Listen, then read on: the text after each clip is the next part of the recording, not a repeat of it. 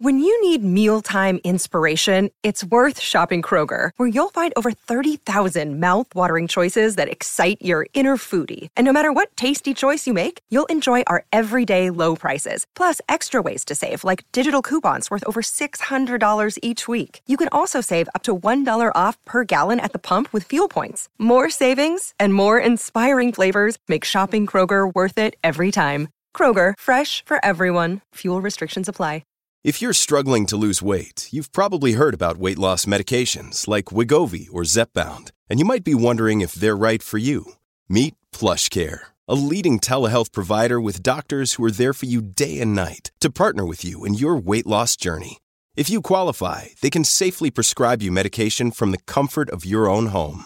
To get started, visit plushcare.com/weightloss. That's plushcare.com/weightloss. plushcare.com/weightloss. Cavalry Audio. I think it's really important for people out there to know that, the common perception, especially from a Beverly Hills plastic surgeon, is that we're just fixing people's noses all day, or making their boobs bigger. And I think the idea is we are much more than that. Although we do a lot of cosmetic surgery, the whole idea is we can reconstruct pretty much anything on the body, and that's what we've been trained to do. Aesthetics is a huge component to who we are, how we recognize each other, and how we interact with one another. And if any of you are doubters, imagine the reaction on your face when you see the first burn victim or the child with a cleft palate. I had an 18-year-old girl that came in. Her breasts were so big that she couldn't do anything. She could not be a cheerleader. She couldn't participate in sports. She had difficulty with her neck, shoulder, and back pain. An orthopedic surgeon sent her to us because her breasts were weighing her down. There is zero ways to fix that without a breast reduction. And so all of these things, what I ask of you is to take a step back, look at the 30,000 foot view. It's not a matter of loving yourself. It's that there's always something that we feel we can change. And sometimes it's necessary, sometimes it's not. And that's not for us to judge. The idea is there something that we can do about it? I look at us as sometimes giving people a second chance. To be able to be given a second chance is one of the most important things in the world. It's a gift.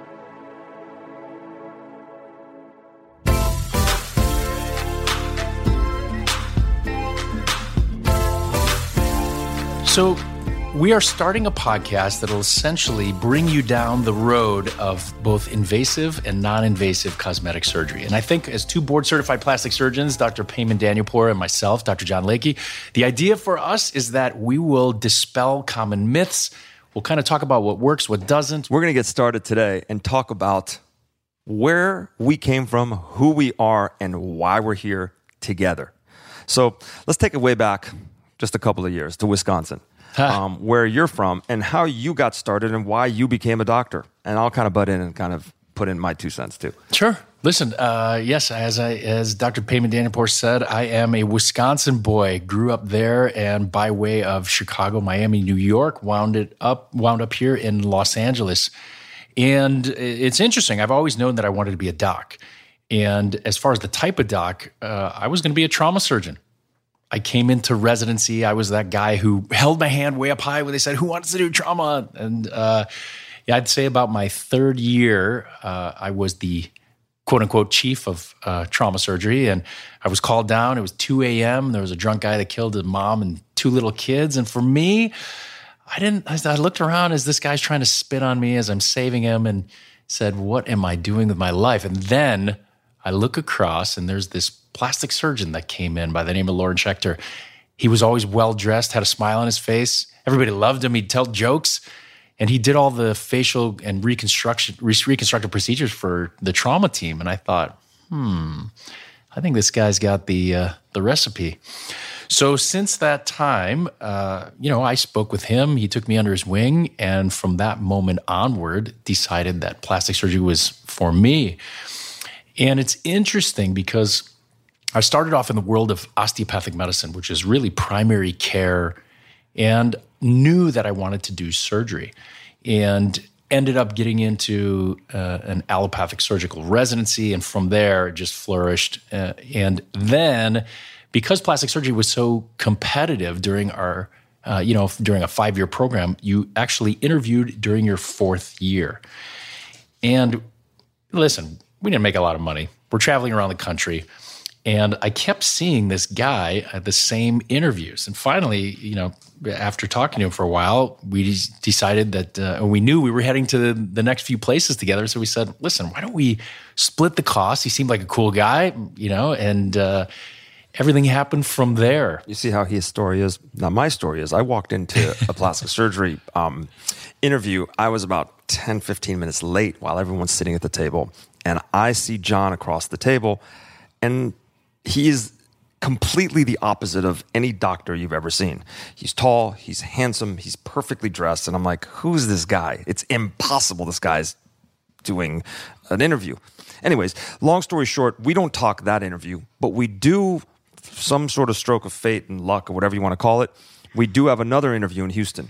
And that day, I actually went up to him and started talking to him. He was a doctor. He was actually applying for plastic surgery, and he was probably the most normal guy I've met in a very long time. So I said, hey, without sounding super strange, you want to just bunk up and save some money? Because it really, of course. and literally, we hit it off from the first time. Our first time we really kind of bunked up together. I was in a meeting the night before, and I was sleeping, and I left him keys downstairs. He walked in, all the blackout shades were on. It was like 4:00 in the afternoon. He's like, "What are you doing? What did I get myself into?" But for them, it was a match made in heaven. But I'm going to kind of rewind things. Why in the world did you want to become a doctor? Because I had a reason. So I had an impetus because I had my grandfather who was a doctor. So I kind of wanted to follow his path. What made you want to become a doctor? I think I've always been a nerd. And I started off, I was, the guy who runs into college and you go declare your major in the first 3 weeks, whereas everybody else is like, I'm trying to find myself. I'll do whatever. Not me. I ran right in, and of course, biochemistry, and that was, biology, biochemistry, that was, my thing. And from there, I looked at what your potential options are. My parents told me, even when I was a kid, that I always, I was trying to repair things as a physician would. So from animals to you name it. And so I kind of had that in my mind. So really, as where the seed was planted, I don't even know. I think it's always been there. And it was just cultivated.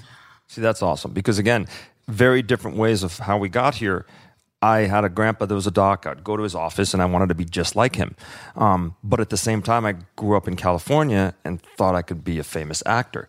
So I was getting tugged from one side to the other, and ultimately, obviously, I made the right decision. And went to med school. And it's also interesting how you and I literally switched locations. Mm-hmm. So I went to med school in Chicago. He went to med school in Florida.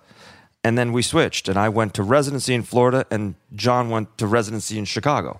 And literally, we were just following each other's paths in a very interesting way, and it was kind of fate really put us together, because when we interviewed for plastic surgery residencies, and we went on a lot of interviews, we must have interviewed at 20 places, and at the time, to get in, it was like a 20% acceptance rate.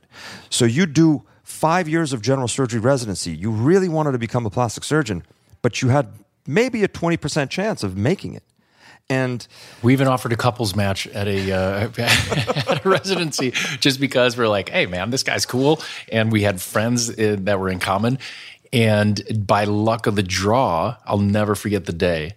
I was operating as a chief, 5th year in general surgery. And I'm waiting to hear if I got into plastic surgery. So essentially, it's called the match. You go on all these interviews, you rank the programs rank you. And then on one day, it goes through a big computer program, and it is a binding contract. So if you didn't like a place, you wouldn't list it. Well, sure enough, I listed this place first in New York. I loved it. The residents loved it. in going to each of the programs, we figured out, we were like, okay, listen, the people who are really going to tell us everything are going to be the existing residents. And some of the residency programs, we looked and they were exhausted, beaten. Completely disheveled. You're like, this person looks like they just got killed. Yeah, and some of them hadn't done some of the cases that we're interested in. And so finally we went to the interview in Long Island. And this was the oldest and largest private practice in the country. And the residency had spanned for decades. And all of the residents said, I feel confident. I could start tomorrow. I could, do a cosmetic case. I could do a reconstructive case. And to me, I thought, I can handle this. Plus, although it's a little bit like purgatory, you're 30 minutes away from one of the best cities in the world, but you don't actually live there. But at least you were close enough to Manhattan where you're like, all right, listen, I'm getting a new piece of the country. And so ended up matching at the program. Well, I go back to that. I get a phone call from Payman. So the day of the match, some of the programs actually gave you the day off, like mine. It was like, listen, you're stressed out. Go home, figure out if you're going to get into a program or not because you've worked so hard. So I go home and I'm sitting there and, we knew everyone that was interviewing. This was not a thing that was like the people that interviewed. There was a very, very small subset of people that actually went to general surgery. They wanted to go into plastics and actually got interviews. So you became friends with everyone.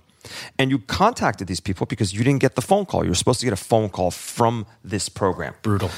So now I'm sitting there going, I didn't get in. So buddy of mine calls me and says, hey, no one's calling. You have to call the actual match center and they will tell you. So I'm like, oh my God. Now imagine it's like knowing what your fate is, really. I mean, are you going to go? What are you going to do next year? Pick up the phone. I find out I'm going to New York. I'm like, yes, amazing. Now they won't tell me him or anyone else. And him and I have been in contact since day one. Pick up the phone. I call John. Doesn't answer. Call John again. Tell me you got in. Tell me you're going to New York. I'm like, oh man, I didn't get a call. And he said, no, neither did I. But you have to call them. So I called them, and sure enough, got into the same program. We matched, and so I called him back, and we were all super excited. And he said, listen, we're both going to the same program. Why don't we find a place together? We'll be roommates. At least we're friends, roommates, and we can suffer through this together. But first, we partied like rock stars in Miami. And the funny thing was, right across the street from where I lived in Miami, his best friend from college lived. All this stuff was very strange because it all kind of came together and it was all very meant to be. And our density. We became very, very good friends even before we moved in, and it really helped. Don't go anywhere. Dr. Daniel Poor and I will be back after this break.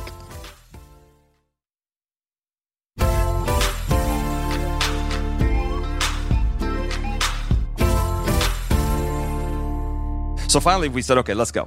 We're going to go to New York. So how many times did we go to New York? Him and I went to New York City probably about 10 times looking for apartments in the city. Yeah. Thought it was a great idea. And we were about to sign, and I got on a flight to come back to Chicago. And as I landed, I get a message from him. He said, okay, buddy, I couldn't do it. I just think it's a bad idea to live in the city. We're going to live out in Long Island. I said, okay, all right, that was it. So we lived. So this gets even better. So a week, 10 days before our residency starts, him and I are like, okay, we're going to pack our cars up and we're going to drive. He's going to drive from Chicago to New York. I'm going to drive from Miami to New York. Pack up a U-Haul, carrying a car, a car in tow behind it. And I'm about a day and a half ahead of him. But we have no place to live. Now, you have to understand, there is no place to live. So, very confident. This is the story of our life. But nope. He's like, don't worry, I'll find us a place. So I'll let you kind of explain how this happened. So I went, an agent took me out. We started looking at some places. I think I even stayed overnight at a motel that literally you could purchase by the hour. And, because we didn't have a lot of money. And, I just remember used towels in my room. So we finally find this place, and it is like the nicest little unit in a building where I find out a lot of the Jets football players live. So I was like, okay, I can do this. There's a pool. There's a cute little street. The place isn't that bad. Directly across the street from the Long Island Railroad that would take us directly into the city in 30 minutes. So it was all perfect. Our access. There was just only one caveat. I call him and I say, look, there's one place left that we could get that's potentially within our price range. Our view is a veterinary hospital but I still think we're going to rock this place. And he was like, I trust you. Go ahead. Sign the papers.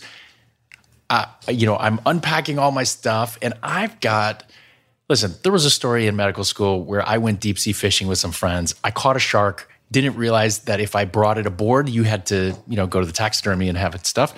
So $1,178 later, I was the proud owner of a 9-foot hammerhead shark. So I drive in from Miami. I go into the city because I had, good friends of mine that came. And so we go into the city for, the night. I walk in. We've been driving from Florida, get into this place. I'm with my girlfriend. We walk in, and he had furniture, thank God. And on the sofa, purple couch, by the way. Purple couch, and on the purple couch there was this big. It looked like a human, really, and it was covered up. And I'm like, whoa, what's going on over here? I go slowly into this apartment, going, okay, what kind of human did I just become roommates with? Dead body on the couch. Dead body on the couch. This is too early to deal with. I go slowly take the cover off, and it's this massive shark sitting in my living room. Which I will label Exhibit A as a valued asset. So we ended up hanging this thing up on our wall. Now, the view from the Long Island Railroad was directly into our apartment. So anyone that was getting into the train station, they would look up and be like, "Who's that place with a shark?" You're welcome. We're famous. We were known as the guys that had the shark on the wall. Anyways, not to continue to go on and banter about nothing. We did our residency in Long Island. It was incredible in the sense that for 2 years we had a resident cosmetic surgery clinic, meaning we had our own clinic. And because we were already general surgeons and we were true surgeons that were really board eligible and board certified, they let us do everything on our own. So from day one in our plastic surgery residency, we were doing surgeries that most people that got out of training still weren't really comfortable doing on their own. They were doing cosmetic fellowships and things like that just to kind of catch up a little bit.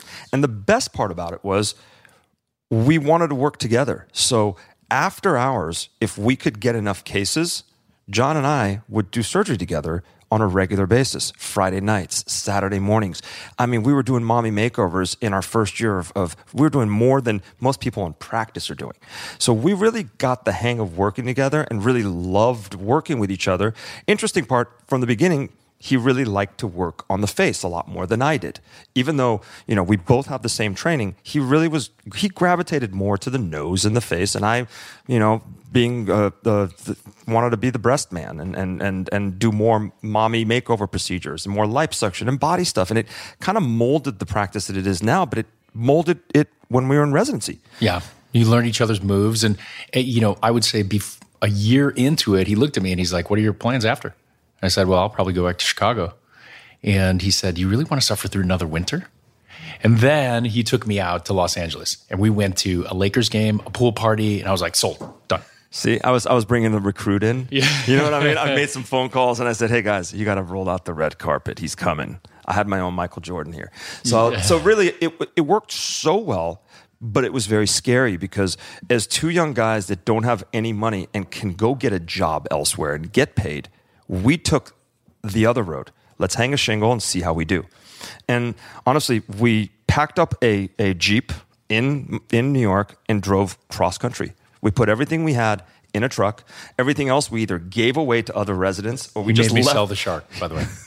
And we drove cross country. This was in 2009. Right after the economy crashed and yeah, we thought it was a perfect idea. We're like, you know what we're going to do? We're going to hang up a shingle and start our own practice. Yeah, we literally started a practice in the worst time you can possibly start it.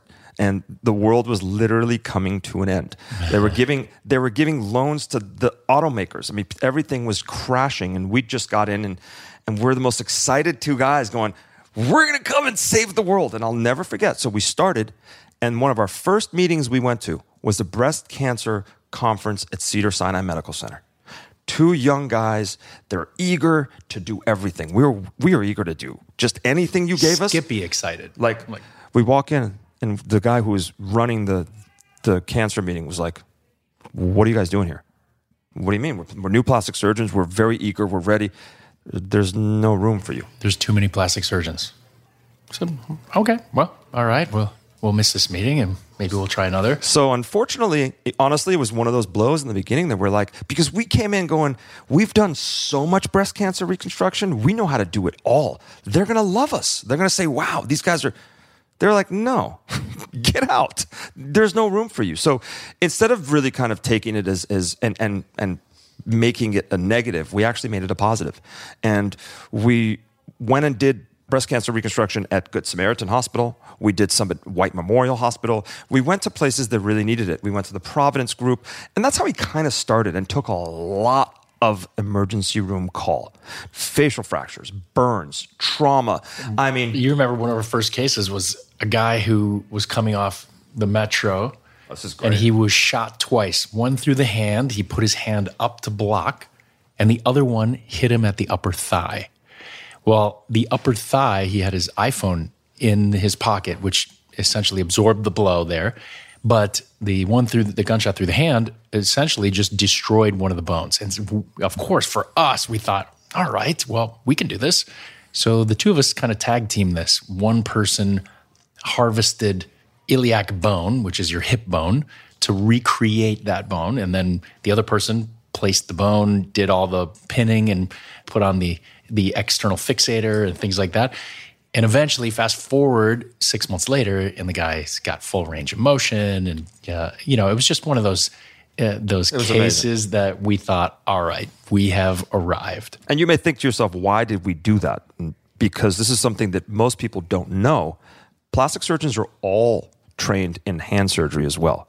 So this is something that most of the people out there don't know, but we're fully certified hand surgeons. And we did as much hand surgery as most people out there.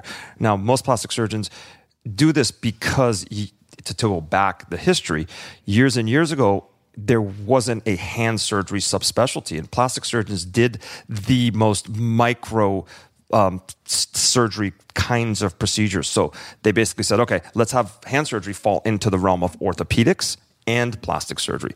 And most of the really fine parts of hand surgery falls into what we did for years. Mm-hmm. We don't do a lot of it anymore because our practice is significantly cosmetic. But when we first started, we did all sorts of things. I mean, everything that we were trained in. Well, now it kind of comes full circle because, the idea for us was, at least for myself, was that you'd never get bored in plastic surgery because you can operate from head to toe. So if you get tired of doing one thing, listen, tomorrow there'll probably be something new. And the emergency rooms would always give us some interesting cases. And we had the opportunity. We originally shared office space with his uncle, who was a dermatologist.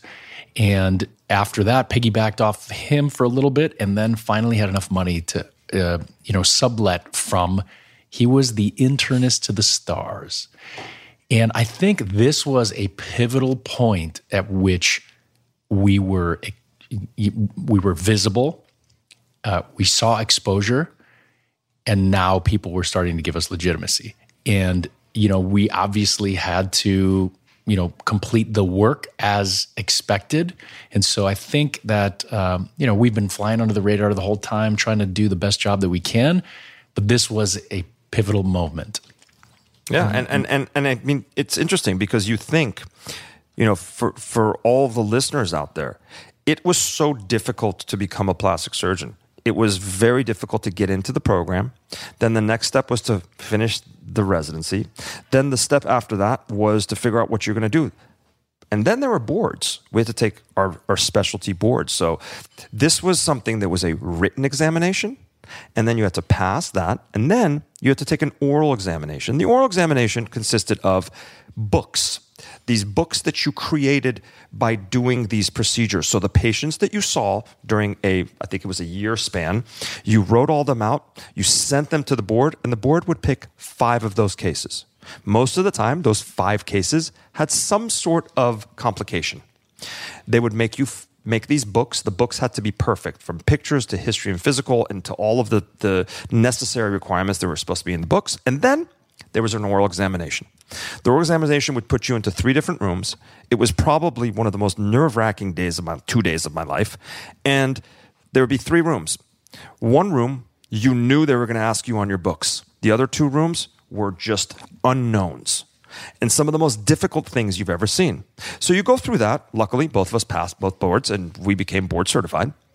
And now you think, okay, you're the best. You've done your training. You're board certified. You're in California. You're in Beverly Hills. You hang your shingle. You go to Cedars-Sinai and say, okay, I'm ready to do surgery here. You have to have privileges at a hospital. But there's a catch-22 there now. You have to be proctored. Even though you've done a full residency, you have to be proctored on your cases by other plastic surgeons that are on staff. Guess what? They're never available to proctor you.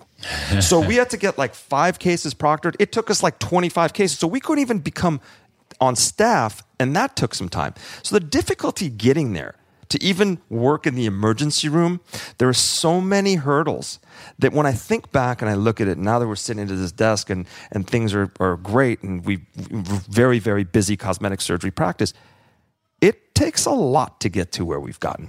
A lot. And it's interesting for those that are listening that are interested in becoming plastic surgeons, because we have a lot of people that come in shadow. You've got to really love what you do, and we do. And that's why we have the passion, the drive, and the love for what we do.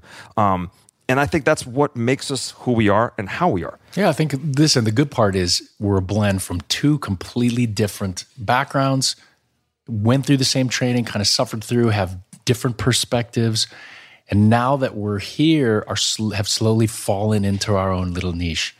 You know, starting in 2013, helped create a skincare line. You know, since that time, we've been on multiple boards and still continue to be on multiple boards of different companies. And at this stage of the game, we're to the point where we are expanding our practice. And so we are, the majority is cosmetic, but we still do some reconstructive work. And so, you know, we kind of each chose, again, our niche, and mine's really neck up, he's neck down. But the best part about this is, you know, we still give each other perspectives and things like that on combined cases. And always are looking to be better. We're never perfect. And that's the key to anyone. Anyone you go to that thinks they're better than God, it's not possible. There's always things that can go wrong. There's things that can be fixed. There's things that can be better. And him and I constantly I'll show him my before and afters and say, hey, what could I have done to make this better? And he'll give me the perspective. And it's wonderful. And I'm going to take it back for a second, because when we first started practice in 2012 and 13, and we were seeing patients, we saw every single patient together. Because you have to understand, the practice wasn't incredibly busy where there was 50 people on a day and people looking just to see me or just to see John. We were starting out, and people loved the fact that they were seeing 2 surgeons at the same time.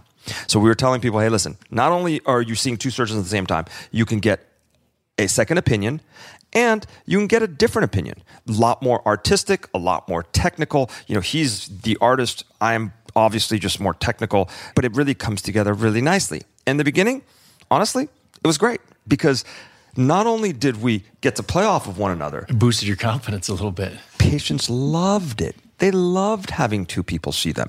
They still love having 2 people work on them. How often do we do that? For the bigger cases, yes, we still double team. We're still in there. We still do big mommy makeovers together. There are times where he does a facelift, I do a tummy tuck.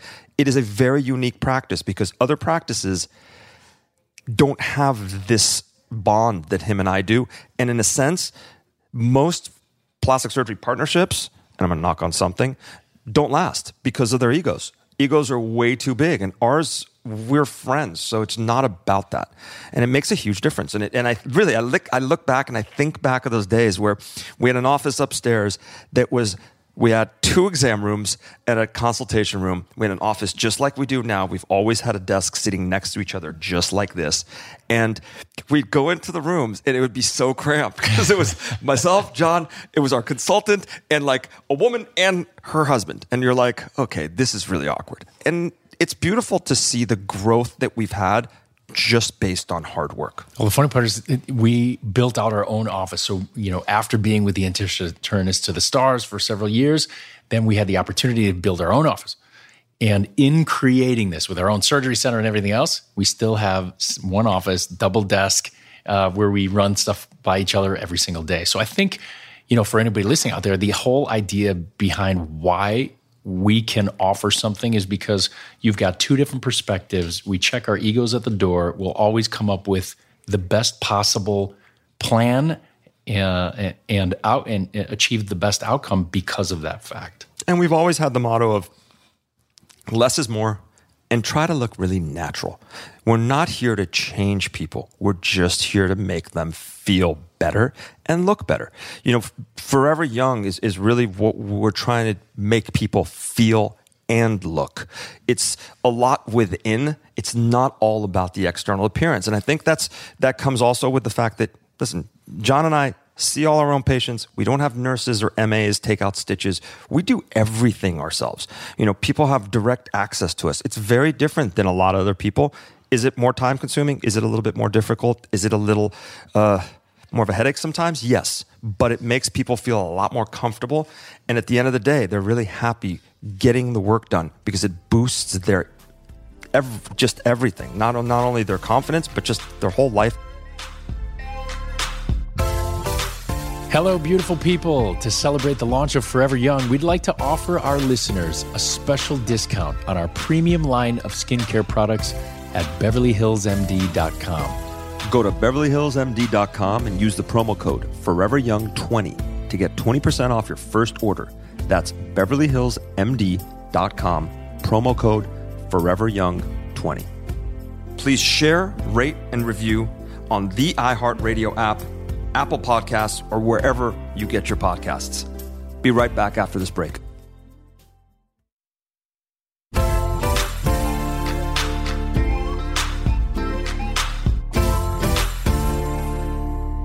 I do want to circle back to the skincare line. So 2013, we're gonna go back because this was another pivotal moment in our career, and we had been talking about putting a line together. And the good part about being a plastic surgeon and coming up with a skincare line is that we have access to 100 different lines, and then we listen to feedback from patients, what works, what doesn't, and then we look at some of those ingredients and we think, okay, well, is this really difficult to make? No, not really. You know, you could send something to a lab, deconstruct it, and reverse engineer it and come up with something, and then maybe add something to make it better.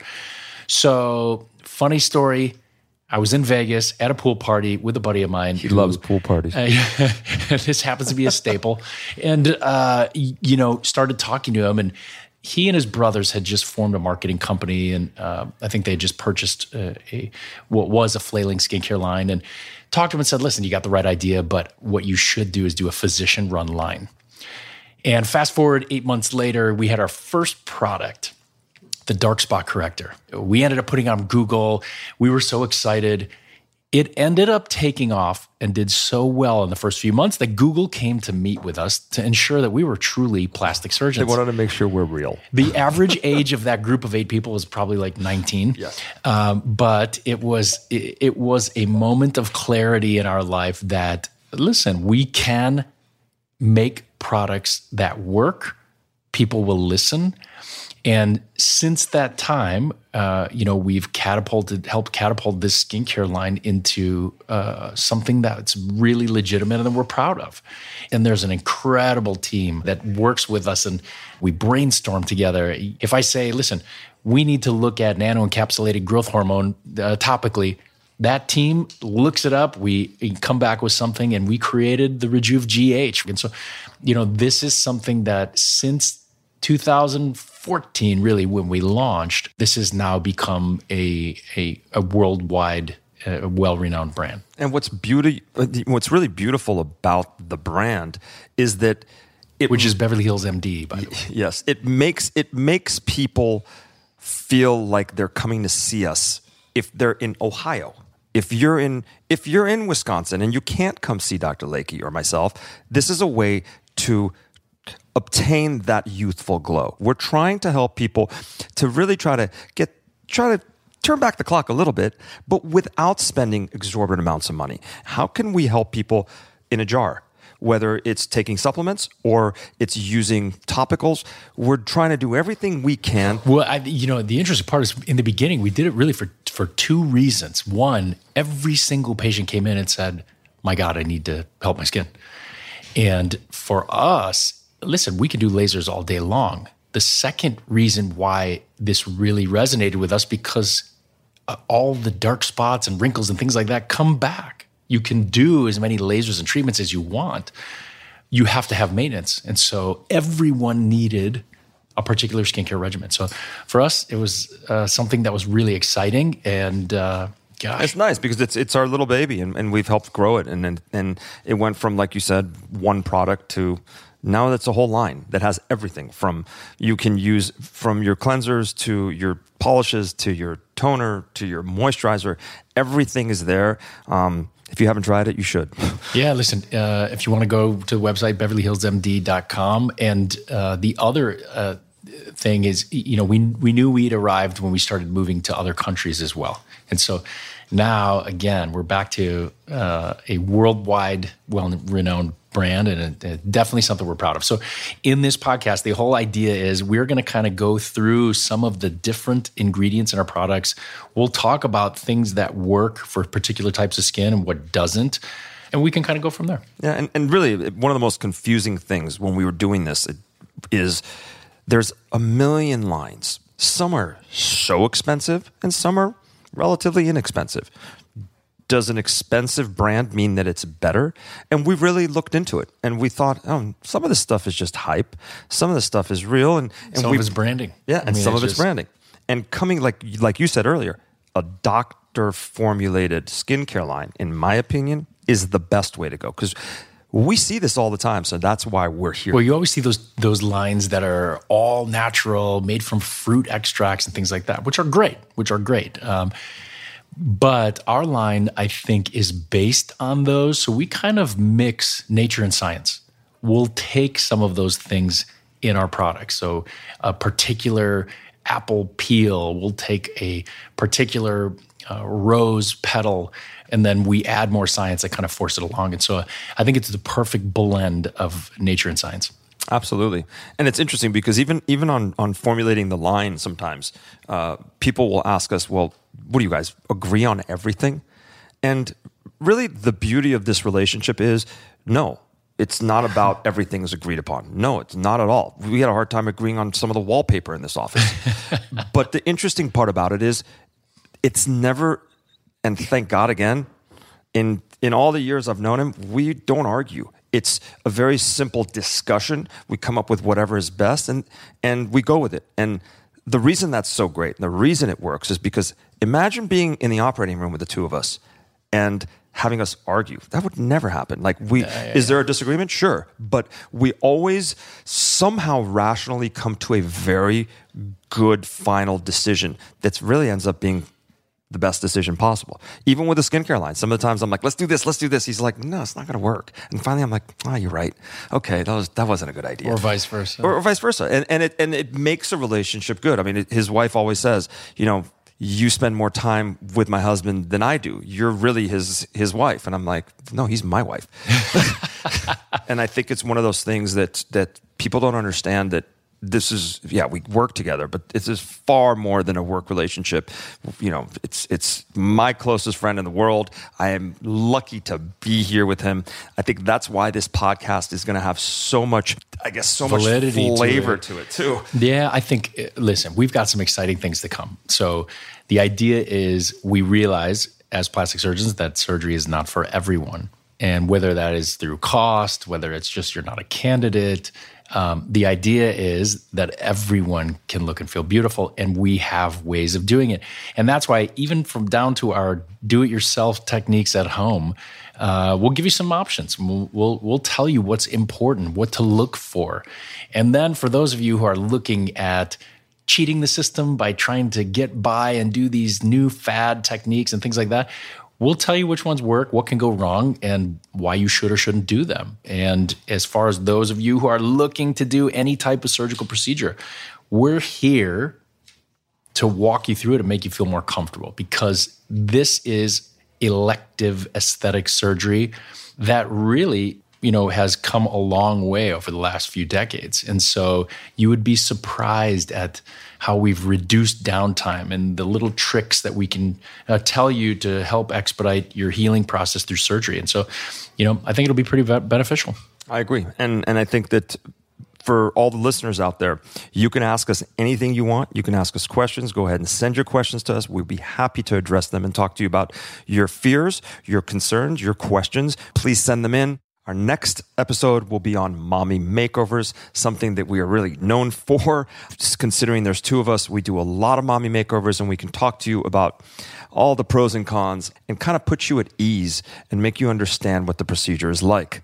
Remember, again, we're in the operating room every day, so we'll bring you little tidbits, pearls, dispel myths, and we look forward to taking you on this wild and crazy ride of plastic surgery and cosmetic surgery in Beverly Hills. Follow us at our podcast at Forever Young. And if you want, you can look at our Instagram site. It's at PlasticsDocs with an X. PlasticsDocs at Instagram. And at Beverly Hills MD. And listen to us at the iHeartRadio app, the Apple Podcasts, or wherever you get your podcasts. We'll see you next Tuesday. From iHeartRadio, Forever Young is a Cavalry Audio Golden Hippo production. We are produced by Brandon Morgan. Josh Windish does our editing and mixing. Payman and I serve as executive producers along with Dana Brunetti and Keegan Rosenberger.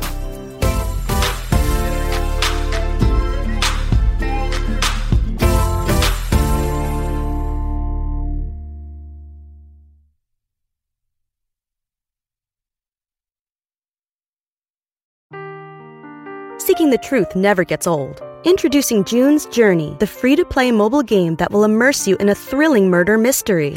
Join June Parker as she uncovers hidden objects and clues to solve her sister's death in a beautifully illustrated world set in the Roaring '20s. With new chapters added every week, the excitement never ends.